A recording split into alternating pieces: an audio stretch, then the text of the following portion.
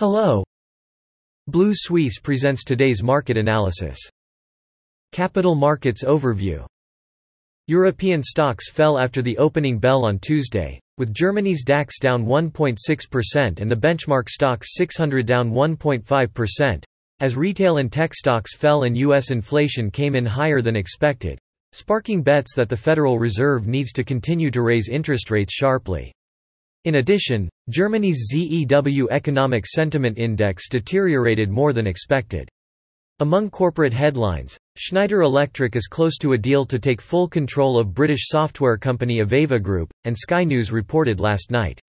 In addition, UBS said it plans to increase its dividend by 10%.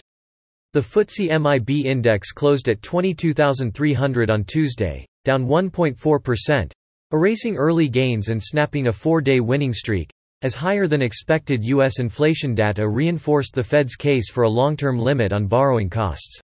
The euro reversed almost all of the previous session's gains and fell back to parity at $1, putting further pressure on the index. Sectors particularly sensitive to high interest rates led losses in Milan, with Pirelli and ST Microelectronics down nearly 3%.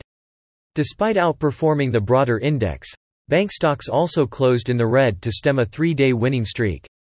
On Tuesday, the CAC 40 erased early gains to settle at 6,250, down 1.4%, as stronger-than-expected U.S. inflation data extended expectations for a period of restrictive Fed policy.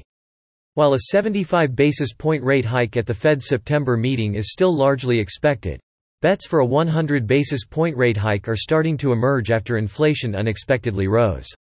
Tech stocks, usually sensitive to tightening expectations, led losses in Paris, with Dassault Systèmes down 4.3% and ST Microelectronics down 3.3%. Heavyweight luxury brands also fell sharply, with LVMH down 1.2%. That's all for today. You can read more on our website at bluesuisse.com.